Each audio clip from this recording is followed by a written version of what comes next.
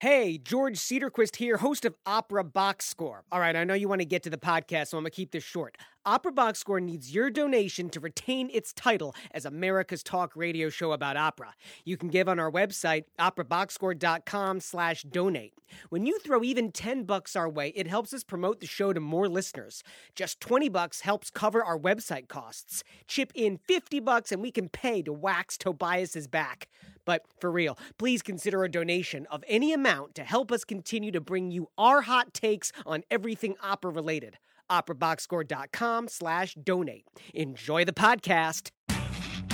Live from Chicago, you're listening to Opera Box Score. Let's get ready to rumble!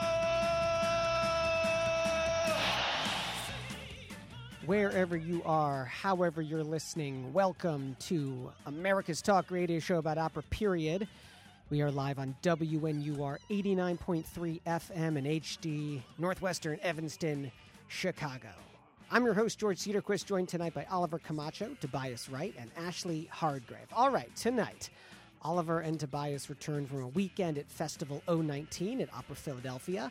You'll get their takes on the shows they saw, plus testimonials from audience members that our boys harassed in the lobby, a double interview with Opera Philadelphia's New Works Administrator Sarah Williams and mezzo-soprano Daniela Mack, and most importantly, find out who drank too much from the hotel minibar. And then in the 2-minute drill, the Met season starts tonight. Agma and Naiko get into it, plus our hot takes on all the news from Operaland that you need to know. And, of course, you can call us on air, get your voice heard. 847-866-WNUR is our number in studio. Give us your hot take on the latest opera news stories, 847-866-9687. Or you can just tweet us at Opera Box Score.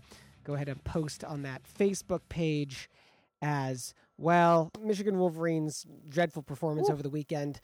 That's why I'm watching the Rugby World Cup. Okay, so moving on. Nobody else is watching that. I mean, I would watch it, but for probably different reasons than you guys are watching it. So, guys, did you know that Patrick Mahomes is going to throw for 1 million yards and 7 million touchdowns, and I'm going to name my son Robert Mahomes Wright? Yes, I feel like did it's going to be Toby. 2 million by the time, I don't know, week 7 rolls around. One can only hope. Yeah, not the same for my beloved Razorbacks, who are already next to last in the SEC West. Wow. Long season to get to last place. What's coming up for them? Well, you know, they are going to be playing the last team in the SEC West, Texas A&M, on Saturday. So it's a race to the bottom, boys. Let's see how it goes. Let's Go talk some Hawks. opera. Chalk Talk on Opera Box Score.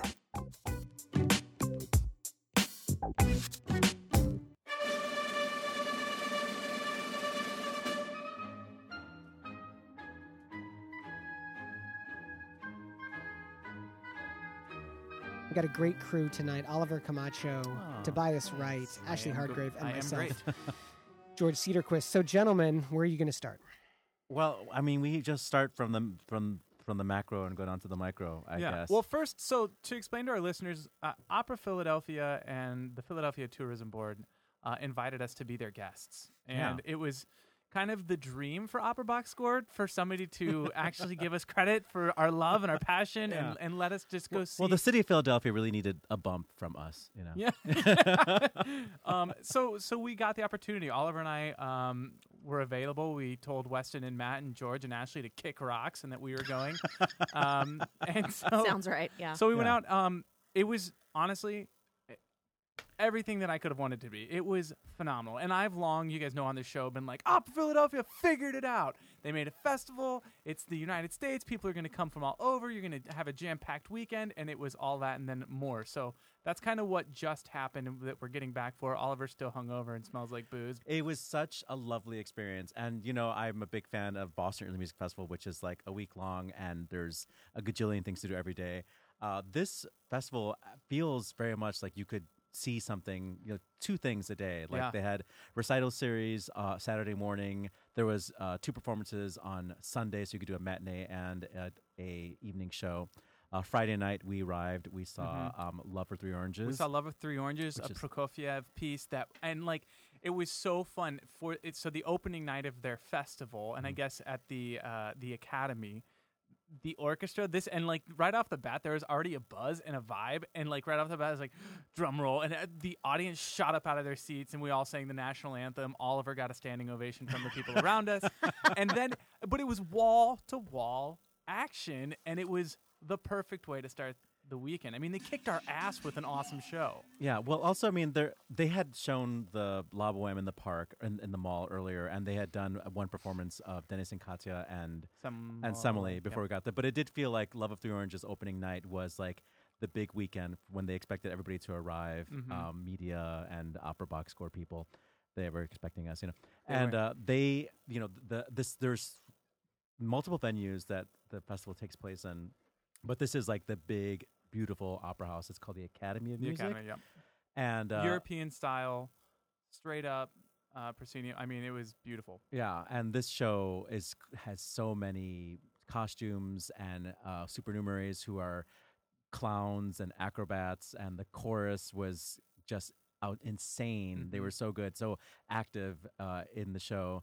So many light cues, so many technical things. Costumes were incredible in this show.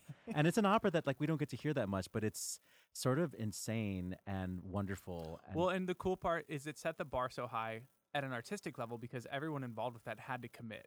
There's you can't really, now that I've seen The Love of Three Oranges, and Lord knows I probably won't ever have the opportunity to see it again.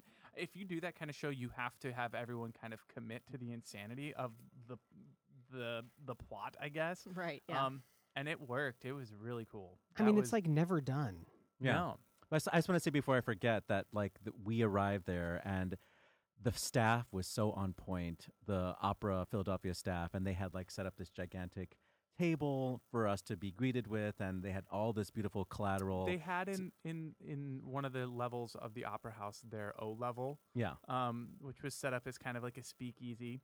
Yeah, and they activated a space that's normally not used by the Academy.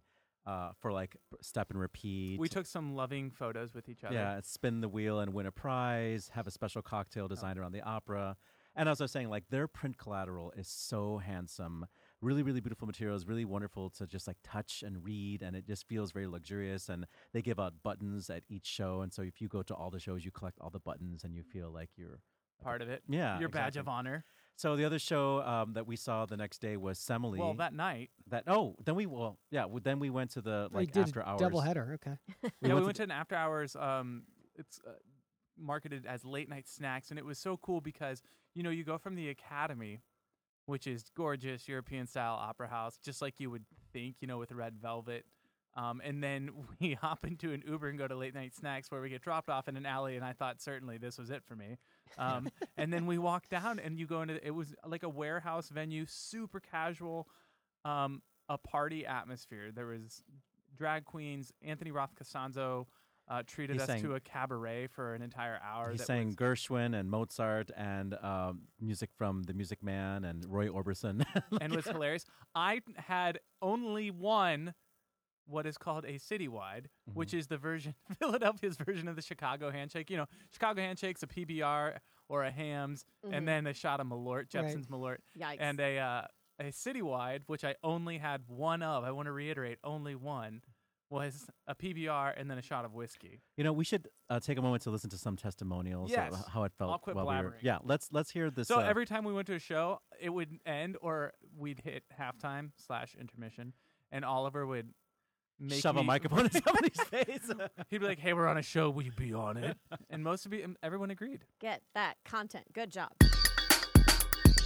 So, are you going to see "Let Me Die"? Yes. Okay. See that tomorrow. And Semele? Saw that last night. Okay. So about Semele, there was a lot of ballet dancing. Yes. Right? And I thought one thing, there was too much ballet dancing. Too much dancing. Yeah. Okay. And, we'll tell the director when we interview him tomorrow. well, yes, and I like to say, normally we have a Greek chorus sometimes, which tells what's going on. Now, directions are substituted the Greek chorus for ballet. Okay. And take somebody like Nana Netrebko or Michael Bolick. You wouldn't get a ballet dancer dancing around him or her while they're singing. I guarantee you that would never be put up. But it sometimes is overdone. They have a great idea with the ballet, Yes. but it's too much. But wouldn't you say that Baroque music lends itself more to More dancing so. than Wagner Well, does? So, Yeah, it needs something. yeah. Keep you awake. The movement. Those odd infinitum da capos. You know, to go back to the beginning, go back to the beginning. And the ballet dancing does relieve the somewhat boredom of Okay. the da capo. Spoken like true opera fans. So you're both students. Yeah. And you had a promotion to go see your first opera. What were your expectations going in? Did you do any research before you came?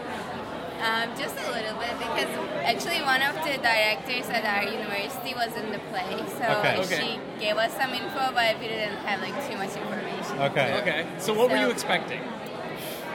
Honestly, You go. Okay.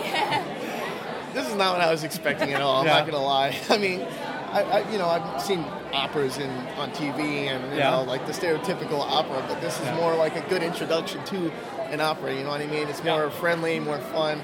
It's just very fun to watch. You know.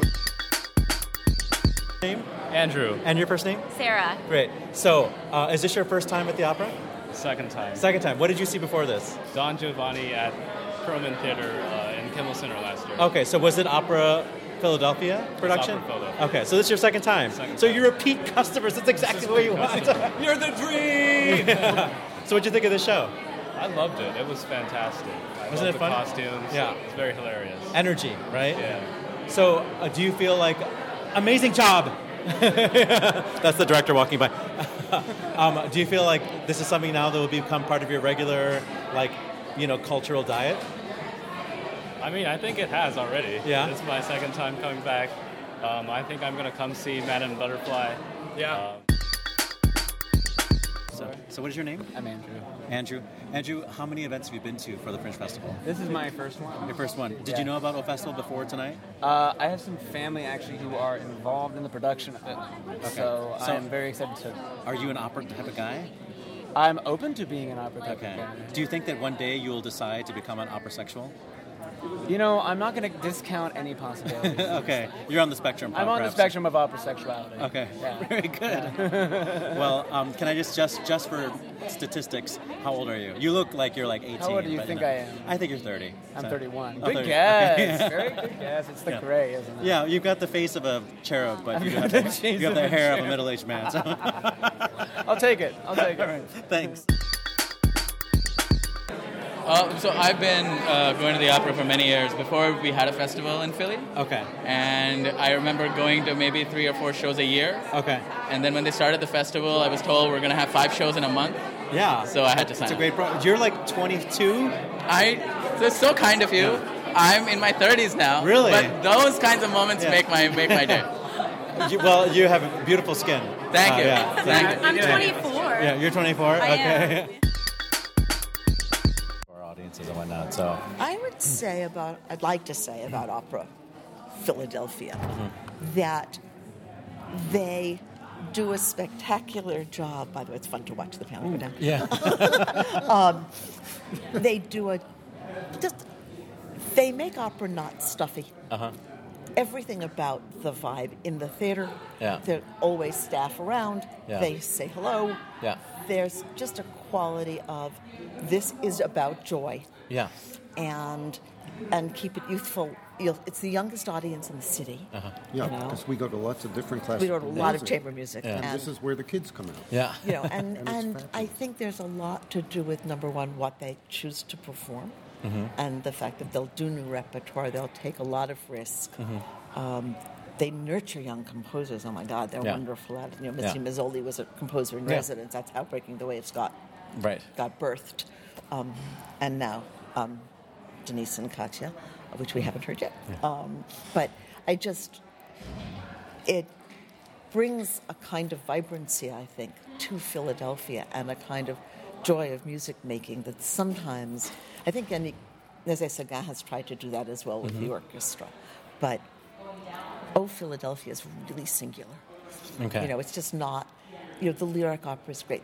There are a lot of great opera companies, Yeah. but this one has a different vibe, and I think it's wonderful. No, I do too. I'm really enjoying myself. Good. Opera Box Score on WNUR 89.3 FM, doing a huge recap of the Festival 019 at Opera Philadelphia. Oliver Camacho and Tobias, right, were there in person. Ashley Hardgrave and yours truly, George Cedarquist, just kind of tagging really quickly, along thank at this you point. to Kathy, Dick, Destin Bastay, Andrew, Peggy and Mark, and anyone else that, and Raheem, yes. that Oliver flirted with. As I'm listening to that supercut, I'm realizing, God, I flirted with all the guys. Everyone. You should have seen us at coffee shops. He got up there. He's like, you know why this line was so long? It's because your skin's so beautiful. You're the only one, Oliver, in this room that is surprised by that behavior. I just want to lay that out. I guess opera festivals make me very, happy to be alive, and that's what we'll alert say, to beauty. happy. We're going to talk really quickly about the other things we saw. Semele with Gary Weedo conducting, who's a friend of the show. Amanda Forsyth, Daniela Mack, Alex Schrader, a stellar cast, really fun production. We actually got an interview with James Dara, which we'll get to listen to next week. Who I think might be a genius. Yeah. I mean, seriously. It's an amazing production. Then we saw at the Fringe Arts venue, which is the furthest away. You have to get in an Uber to go catch that one. Sort of their very off the beaten track show called Let Me Die. A really fun concept piece. Yeah, you can read the reviews about that. But I enjoyed that. And you know what? That drove home for me the Let Me Die in conjunction with, being at the Academy and then going to see the Late Night Snacks and then Let Me Die and then Semele.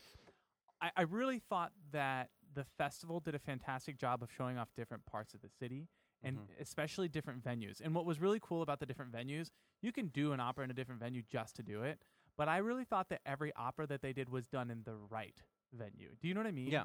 Like Semele was done in the right venue. It was intimate. It was small. It was acoustically advantageous for that type of music. Yeah. Love of Three Oranges was bombastic and big and in a big, beautiful space, so that fit. And then the Let Me Die was in this warehouse underneath a bridge, and it was dimly lit with faces on the wall. And then they did a whole thing about death. Yeah. You know what I mean? So we're going to listen to our conversation. Don't laugh at me, George. With Sarah Williams, who is their New Works administrator, and she has a lot to do with the festival, organizing and putting together the new commissions, which Opera Philadelphia is becoming known for. Yeah, no, it's New Works administrator. I mean, it's basically there's no job and career for this. I mean, there's no other job description in any other opera company that has this. There's some sort of producery roles, but. So it's basically the equivalent of artistic administrator, but I oversee our new work. So that's everything from commissioning, developing, exploring, and getting everything to the main stage. And then I also oversee our composer in residence program. So it's all of that stuff. So is there a composer residence that's in residence every year? So up until this past year, since 2011, the Mellon Foundation funded a composer in residence program that we had one person for 3 years. So we had 3 at a time at various stages of their 3-year residency. And then the grant funding ended in June. And so we're trying to figure out what we want to do with the next gestation. But the other side of our New Works practice, what you see on the main stages of our commissions, has exploded so much too, being able to balance kind of both the new works and the commissions and with the composer in residence program. So, and also a lot of our learning from those explorations and those programs, we're going to kind of take our learning and then reinvigorate, I think, what the composer in residence program's next gestation is going to be. So we're still talking about that and figuring that out. So how involved are you with selecting composers and production designers, etc.? Yeah, very. So I would say in terms of in terms of production, that varies. It depends on the piece and how integral the director is in the development and creation process. We don't have one way that we find what we're going to commission. So it could be David Devan, myself, David Levy, Michael Eberhard, Corrado Rovardes goes out and sees something, hears something, talks to somebody, comes back, and we as a team kind of talk about it. I definitely am the person that has my ear to the ground on who's out there creating and who kind of we may be interested in at a certain point of commissioning, having conversations with them. We also get a lot of solicitations because there's so many amazing, creative, talented artists that are out there creating with not commission opportunities. So I really try to engage in any way that I can and access points for them as well. We can only do so much, but there's not one way that we find what they are. So, but I am the person that's kind of on the ground the most. I listen to all of the materials. I, get to know all of these people very, very well. I come back and talk to the team about that. I advise on where I think and what we should do and why and all of that kind of stuff. And then that leads us to the commission, and it's just kind of lives with me then after that point for the most part. And how do you feel that the festival has been building the brand of the company over the past, 3 years, 3+ years? Yeah. Like, I mean, I've been interviewing audience members, and I've been really delighted to find a wide variety of people in the audience, age spectrum, but even like what I think of as like classic, opera / classical music concert going folk. I've talked to them, and they're very excited about new music.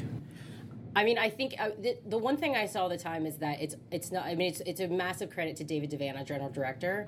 I mean, that he is really fearless in that. I think it's easy for me to say because I live in the creative artistic realm of just like endless possibilities. As a singer and in my capacity now, I want to push the form and push whatever we can as much as possible. That doesn't mean at a disconnect. That's to create really interesting works that are representative of the world that we actually live into, that could exist in the canon for the future. And I think having a general director that understands that and is willing to fight for it on more of the corporate end in terms of fundraising and audience engagement and all of that other stuff you have to answer to in board level and the typical audiences that we know that we find in this medium, it's not easy.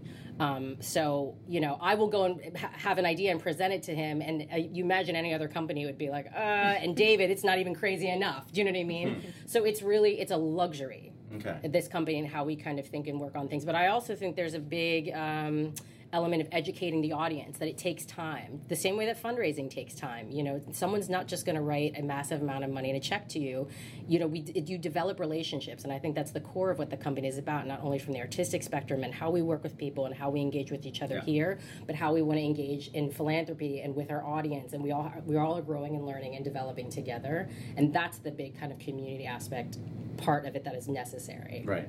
Well, I mean, I'm just trying to figure out where you draw the line, because then you have composers like Kevin Putz, and Mark Campbell, who the librettist who did Elizabeth Creed, and that opera is so accessible because the subject matter and some of the musical language is very easy for opera audiences to grasp, to access. Yeah. But then, are you looking to other shows in the future that okay, well, now we need to really push the envelope more, musically, sonically? Yeah, I don't think of it that way. I would say that if anyone that knows of our new works and has kind of seen it or is getting to know it, not one of them looks like the next. Okay. And I think the thing about the festival is all about the future of opera in particular. Okay. So not only are they often maybe reimagined productions or operas that, like Love of Three Oranges, it's probably the only time many of us are ever going to see it. It's just not done that often, right?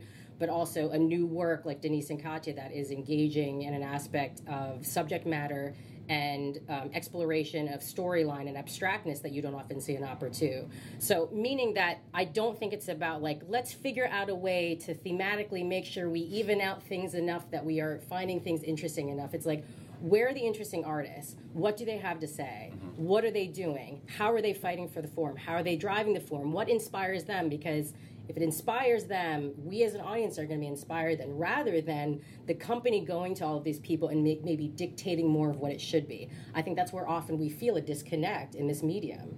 So I think it's more about getting out there and doing the harder work, which is meeting with people and talking with people and what are they interested in talking about? What are they also frustrated by the medium and wanting to kind of explore more, not having an opportunity to do so?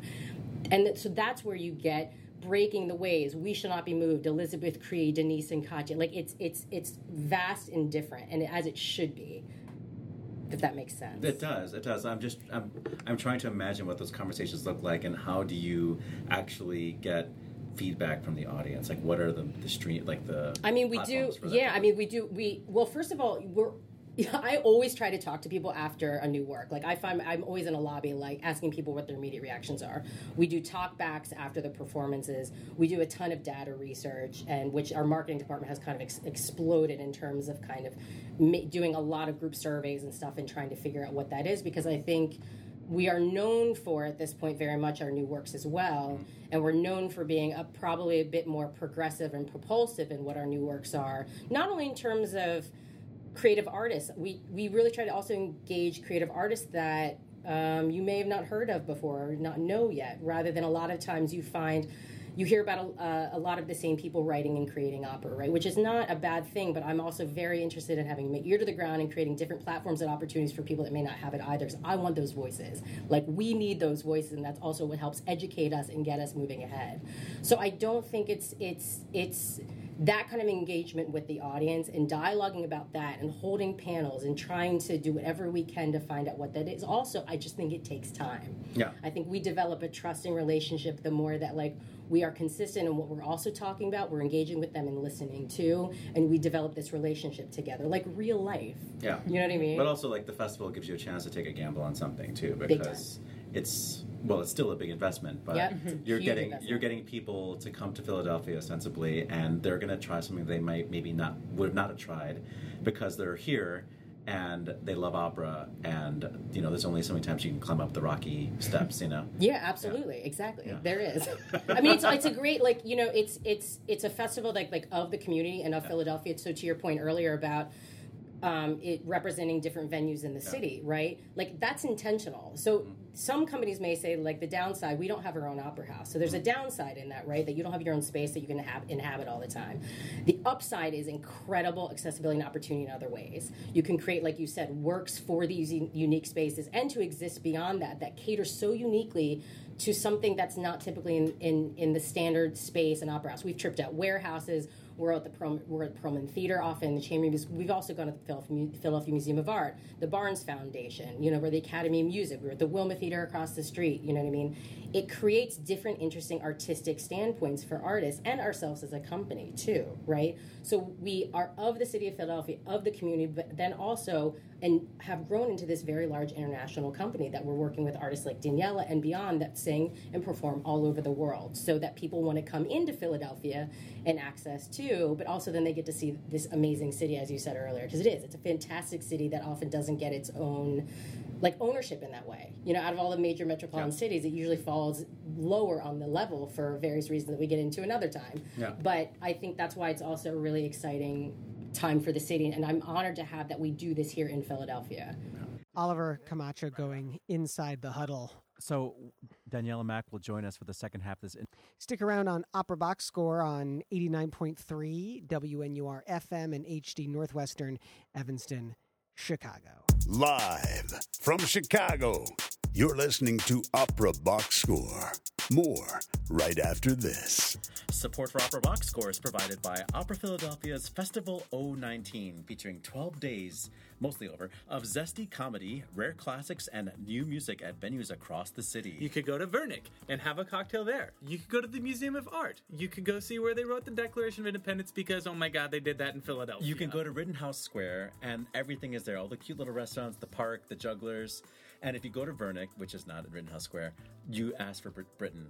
Britain, the greatest server of all time. She was such a delight. And she turned out to be from Chicago. She was from Chicago and the greatest Miami. server of all time. Performances include the world premiere of Denise and Katya by Philip Venables and Ted Huffman, an exploration of the dark side of social media based on a true story about teens who live-streamed their tragic deaths. Denise and Katya stars Sienna Lichtmiller, amazing, and an adorable pocket-sized baritone named Theo Hoffman. Oliver once told me he wanted to stream his death, but I told him he couldn't, so I saved him from himself.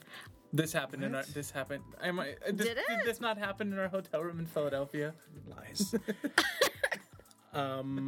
There's also Prokofiev's rarely seen comedy, The Love of Three Oranges. Now, that should not be rarely seen because it's so funny.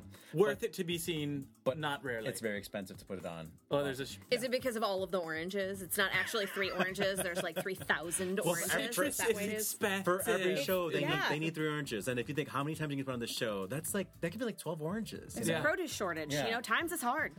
Handel's Semele, and Joseph Keckler's Let Me Die, Please. Which asks why opera has such a morbid obsession with death. Festival 019 going on now through September 29th in the city of brotherly love. Visit Philly, hashtag Visit Philly. Thank you, Arturo at Visit Philly. Tickets at operaphila.org. Huddle up. Let's go inside the huddle.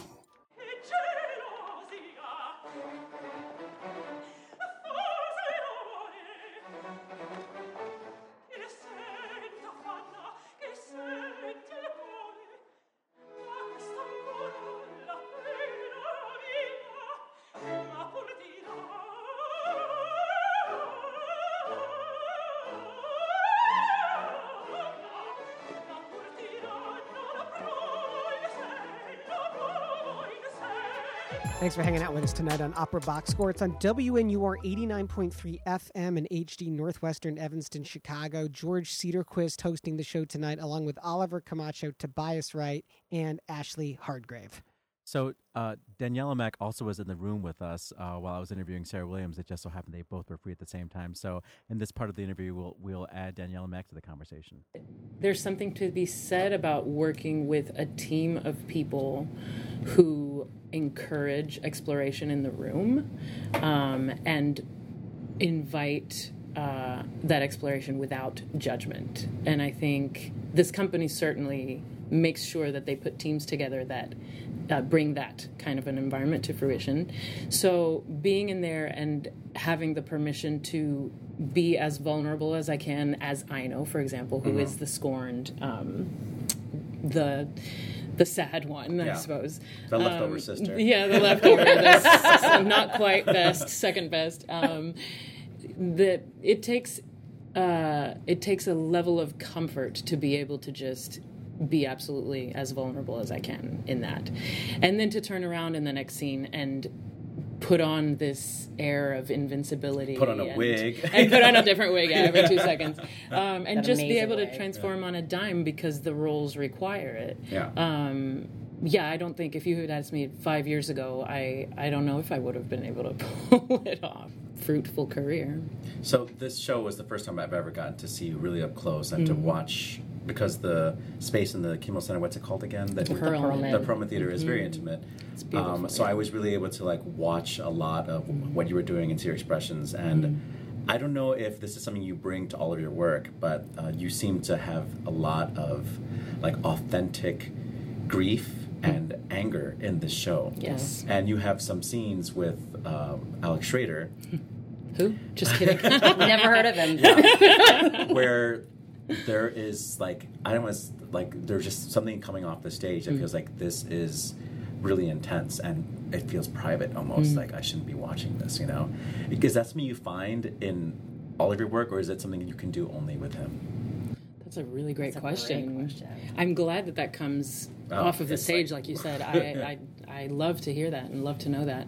There is something to be said for the level of comfort that I have with, for those who might not know, my husband. Okay.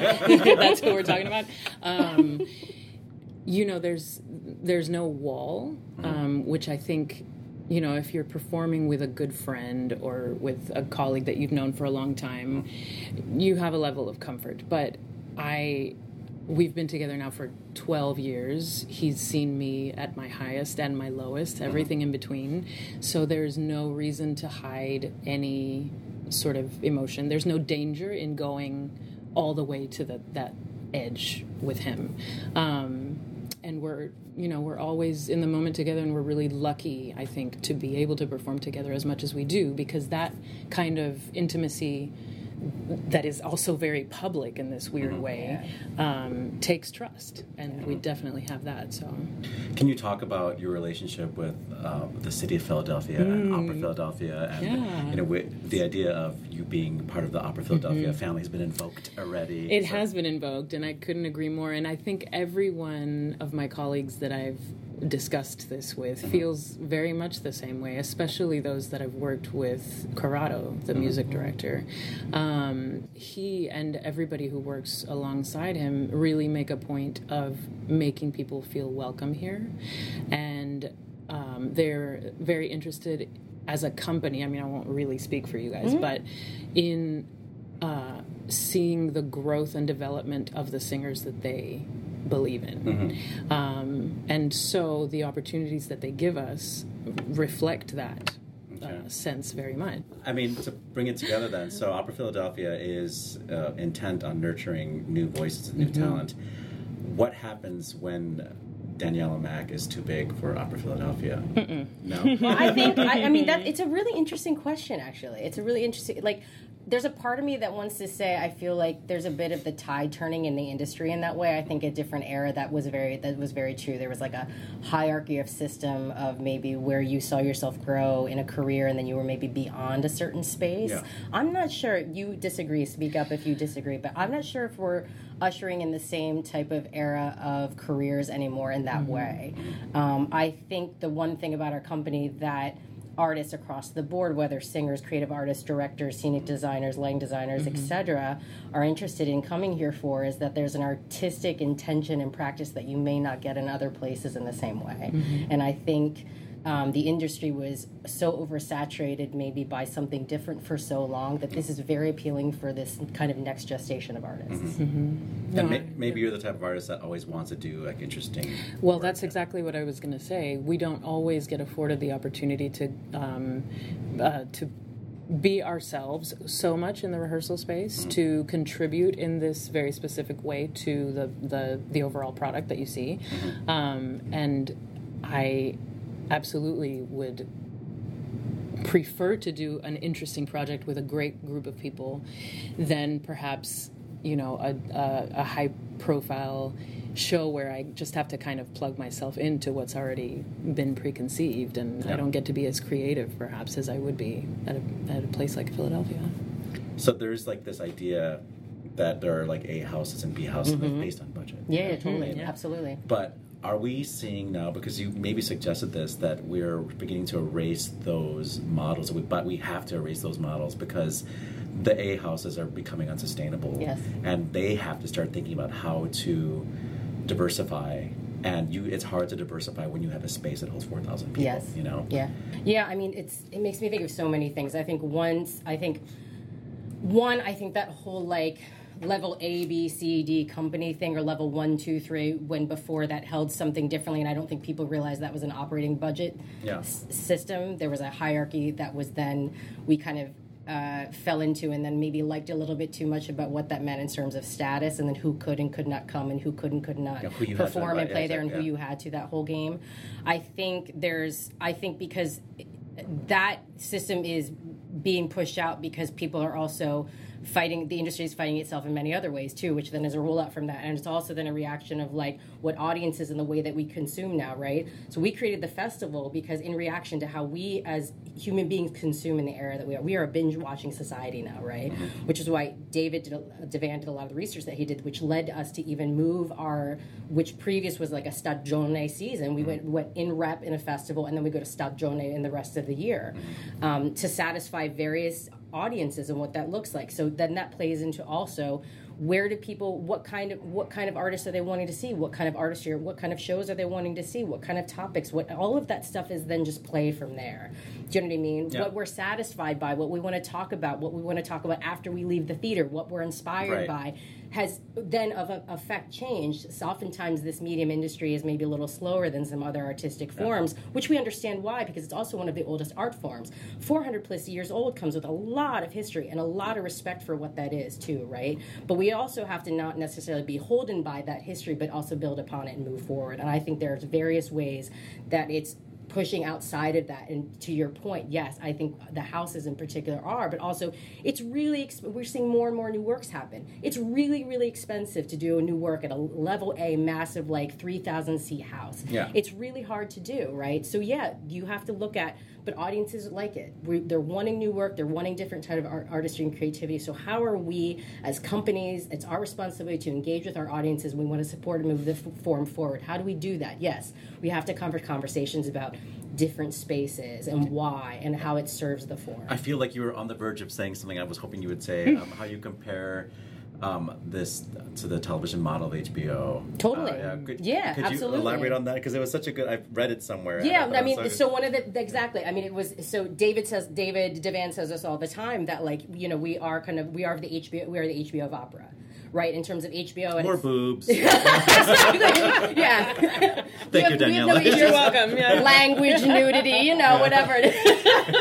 But like HBO at its time, we forget maybe even our generations, because it was even like while we were all like quite young, but like HBO was really revolutionary in its time of programming, right? And how you watch it and how often you could have access to something. I think David's analogy stands true. It's like which is why in this terms of moving into the festival format in a binge watching capacity, we've also in the terms of opera world are many aspects like the HBO of opera, maybe a little head in different ways, but also having conversations and data and research of reasons why we're doing that and want to engage in our audiences in different ways, react to the actual consumer model in the world that we're actually living in, right? Rather than sticking with something just because we're a little scared to move beyond it. There's a fearlessness that has to happen not only in the company, the industry, the way it operates, the internal people that are working in it, but then also the forefront of the creativity and artistry. It has to be all one, connected, and in the same. And I would be remiss if I did not ask one more question about your special situation, being married to an opera singer who also has like a pretty amazing career, and having a family, like having a child, and a child who's at a really important age where you have to give a lot of attention. And and so I'm trying to figure out like how can you talk to those singers out there listening who can't imagine what it'd be like. Yes, I get this question all the time, and I will happily give you my answer. I don't know if it's the right answer for everybody, but for us, ever since we met, our number one priority has been to remain as a unit and to be together as much as possible, because otherwise there's not really a point in having a partnership. And now that we have a daughter who's 4, every spare ounce of energy and time goes as it should to her, and she's our primary concern in all ways, right? And so it takes a lot of work. It takes dedication. It takes energy reserves that beyond what we knew we had. But for us, staying together and traveling together as much as we can, if that means alternating gigs, one with the other, so that we can be together, we are more than happy to do that. And if we can work together, as we are in Semele, we happily take those gigs over others. And it's just like a big puzzle. You end up saving money on childcare. Well, you would think that, actually. If we're both working at the same time, we definitely have to have someone watch our daughter. But we couldn't do it without the help of our family. Have they moved to South Bend too? Or? They have not, but we are lucky in that they are able to travel with us often. And yeah, I don't have a great answer for it, but definitely making the family the number one priority, if that means, not accepting one gig over another, or making a point to not be away from home for extended periods of time. It's a sacrifice that needs to be made, and happily is.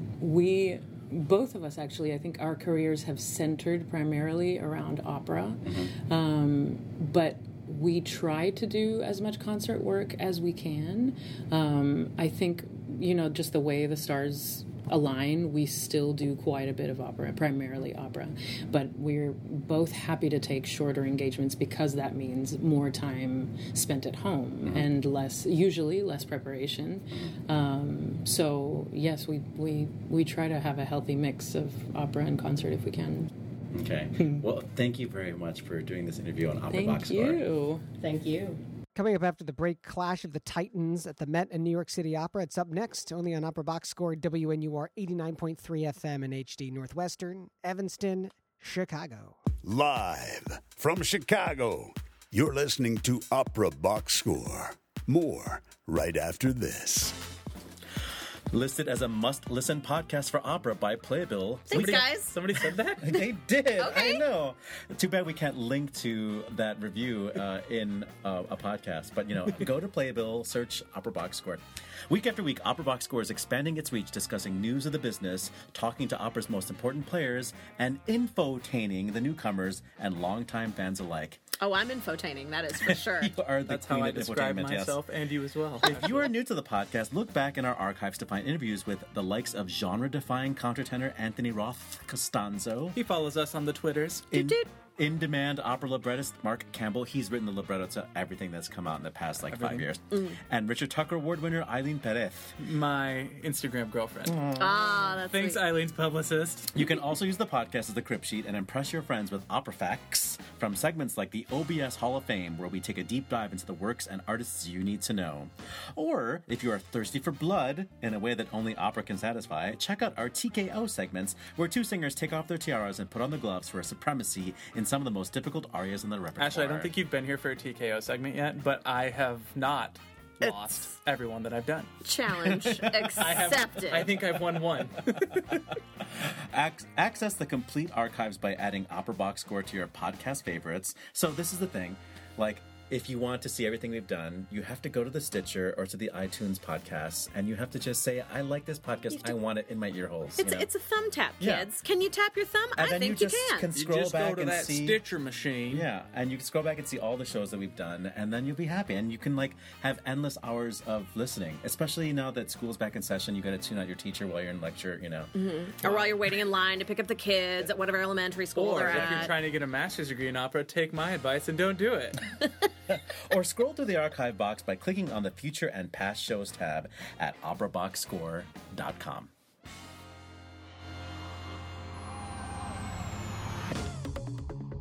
This just in, the 2-minute drill. All right, listen up. Here's everything you need to know that happened in Operaland over the past week. It's opening night of the 2019-2020 season at the Metropolitan Opera in New York City. But on Wednesday evening, Placido Domingo, the opera megastar, who's recently been accused of sexual misconduct by 20 women, is scheduled to start a run of performances of Verdi's Macbeth. Trouble brewing there. Last week, the American Guild of Musical Artists, the union that represents choristers and stage managers, quote, filed an unfair labor practice charge with the National Labor Relations Board against New York City Opera. Over the last several months, AGMA has encountered a number of issues in our dealings with NYCO, including numerous violations of the collective bargaining agreement, end quote. Board of Directors from the LA Philharmonic Association elected Thomas L. Beckman to succeed Jay Rasulo as chair of the board at its annual meeting last week. More than 60 years after Marian Anderson broke the color barrier at the Metropolitan Opera, black singers still face unique obstacles in building their careers within the industry. That's according to an article on WFMT.com. Quote, we've made some strides, but not a whole lot, said Naomi Andre, a professor at the University of Michigan and author of the book Black Opera. The Met will stage its first opera by a black composer as the company is making plans to bring Terence Blanchard's Fire Shut Up in My Bones to New York. An article in Vanity Fair magazine has proclaimed that, quote, opera is having a woke renaissance. Exit stage right, Washington Post music critic Anne Majette, who tweeted that, quote, I've been trying not to comment until the internal memo goes out. But since the news has gotten out today, yes, I'm resigning from the Washington Post as of November 22nd to work on my book, be at home at night for my son, and see what the next chapter holds. And on this day, we celebrate the birthdays of baritone William Schimmel, born in 1952, tenor Sandor Konya in 1923, soprano Jarmila Novotná, that was in 1907, soprano Stella Roman in 1904, and it was the first performance of Gluck's opera Armide in 1777. That is your 2-minute drill. This is Opera Box Score with George Cedarquist, Tobias Wright, Matt Cummings, Weston Williams, Ashley Hardgrave, and Oliver the Man Camacho.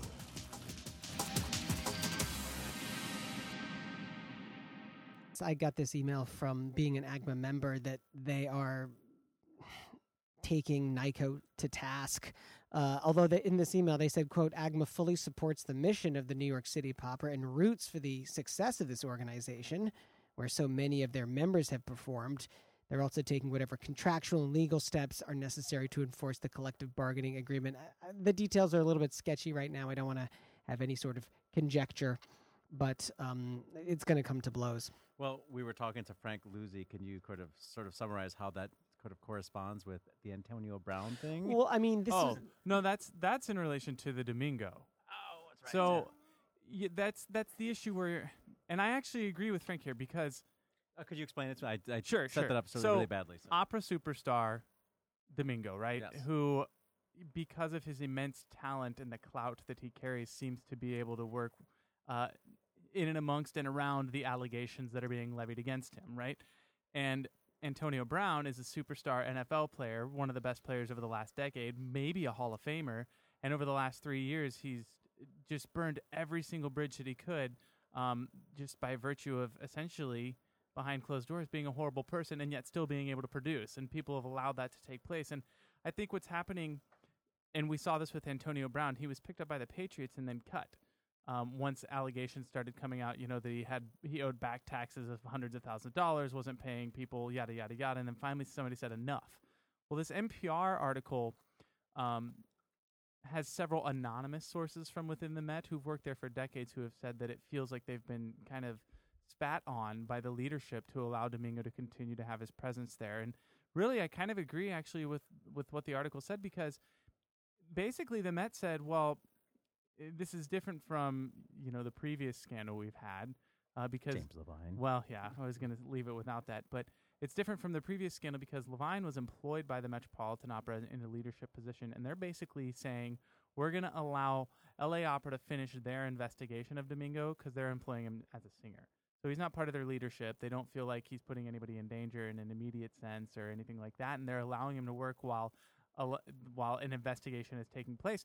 But that flies in the face of what they said principally would change, of what Gelb said would change, and so it's an interesting situation to be an employee there, and apparently, many people feel like they've been there was a bait and switch pulled on them, Anyway, Antonio Brown's a horrible person and is never going to work in the NFL again. Well, I mean, he said as much on Twitter, but his agent, if you talk to him today, says that, quote, a few teams are still interested in him. I will be interested to see how that works out. But this goes back to the thing that we were talking about last week about how, these disinterested third parties are being asked to come and put together these investigations, and companies are putting up their hands and hot potatoing and saying not it and waiting for someone else to do the work. That's exactly what Gelb and the Met have done just now, is said, look, somebody else is working on this. We don't need to do it. Meanwhile, we're going to put together, our show with Domingo and Netrebko, and we're going to make as much money as we can from it because we're probably going to get sued after this. So we're going to need some way to make some cash. And it's like, it is their problem. And that is that, and I know you agree with that, but it really, and as we talked about last week, it is the Mets' issue. It is all of our issue. Why not be on the cutting edge of that decision? And you have to understand, for me too, this is one of my musical heroes. Totally. Same with Pavarotti, who was a notorious womanizer. Right. And were he alive today, absolutely would have been Me Too'd. And while still musical titans from the last century, and especially because we only have a century of recorded music, these guys will live on forever. But that doesn't dismiss what has happened. And that doesn't mean that we can't make a change in culture.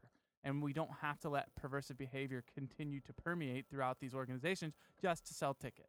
Did you make up a new word, perversive? I like it. I think perverse. I did. You want pervasive, perverse. So it's perversive. Yeah, I'll take it. Yeah, trademark. Toby Wright. Yeah. Why can't we just make changes? Well, I mean, I do think though that the Met has, the thing about law is that there's never a yes or no answer, and there's always a conversation, and there are ways to talk yourselves into and out of everything. So do they have a legal leg to stand on to leave him there and kind of an innocent until proven guilty? Yeah, they kind of do, because no charges have been filed. So officially they, do I think it's the right thing to do? Absolutely not. I am team Toby and everybody else that is not so Domingo on this, for sure. Mm-hmm. But in terms of having a legal leg to stand on, they can absolutely put together a narrative that says, we're doing the right thing. We're waiting until he's actually been criminally prosecuted and he's actually been found guilty. Now, we all know the answer to this, but I can see exactly how their crack team of attorneys have put together a narrative that defends them. Yeah, I don't know what else to say. We have I'm to figure out what's it. happening with the Amajed story. Maybe we don't have enough time to talk about it. Oh, no, today. it was actually it was a lovely Twitter post.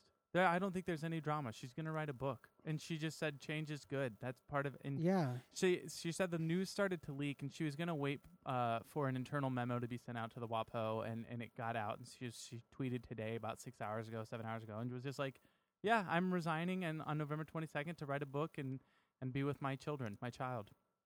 Well, I hope that, arts coverage continues at Washington Post. Oh, I'm sure it will. I mean, no. She'll be replaced with somebody. But yeah, to the extent that she covered it, which was thoughtful. And she was a singer, I think, and so she really understood. Yeah, she was a great critic. Mm-hmm. Yeah, it was nice to have that voice on the inside. But I mean, November's still a little ways away, so I imagine there's some sort of thoughtful, genuine. Well, you would think, but we have in Chicago. Nobody's replaced Andrew Patner, and so hopefully the jazz critic took over at Chicago Tribune. So fair point. Yeah. I don't know what I think about Vanity Fair telling me that opera is having a woke renaissance. I don't know if I need them to tell me that. I appreciate the nod, but if they could just not use the word woke, that's really my one request. No, seriously, just stop it. Nobody over the age of 30 and nobody with my familial and racial background should use the word woke. So stop it, including me. Stop it right now, Hardgrave. Anyway, no, I think that Ashley, you've said it like 7 times. I'm just, as your friend, it's okay. It's like the hot stove you're not supposed to touch. It's like, quit saying woke. No, woke. Oh no. No, I mean, but I think the writing in the article is genuine. I think he's got a point. Plotkin hits it on the head. He says, in daily life, people don't live in as passionate a way as they did in the past. They are very caught up in multitasking and all kinds of things. Opera asks you to give yourself over to it.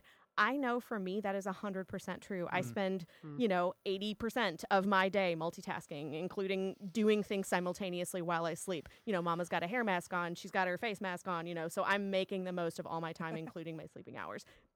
It really does take a lot for me to sit down, shut up, pay attention. And I'm somebody that speaks the language. I am somebody that is already deeply interested in this art form. And even for me now, I have noticed my attention span for a legit straight up opera from when I was an eager grad student in a few years out of grad school to now. It's like I've got a good hour in me before my brain wanders a little bit and says, do I need to check my email? Should I be checking my text messages? So I think that, anything that they are able to do to kind of mix it up, find ways for it to be kind of done in sort of smaller servings with slightly more, relevancy to develop a different type of audience base is a good idea.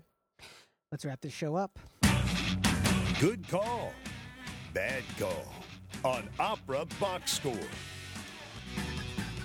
So, don't have too much time to talk about the performances specifically, but I have to shout out to 2 basses and a dancer.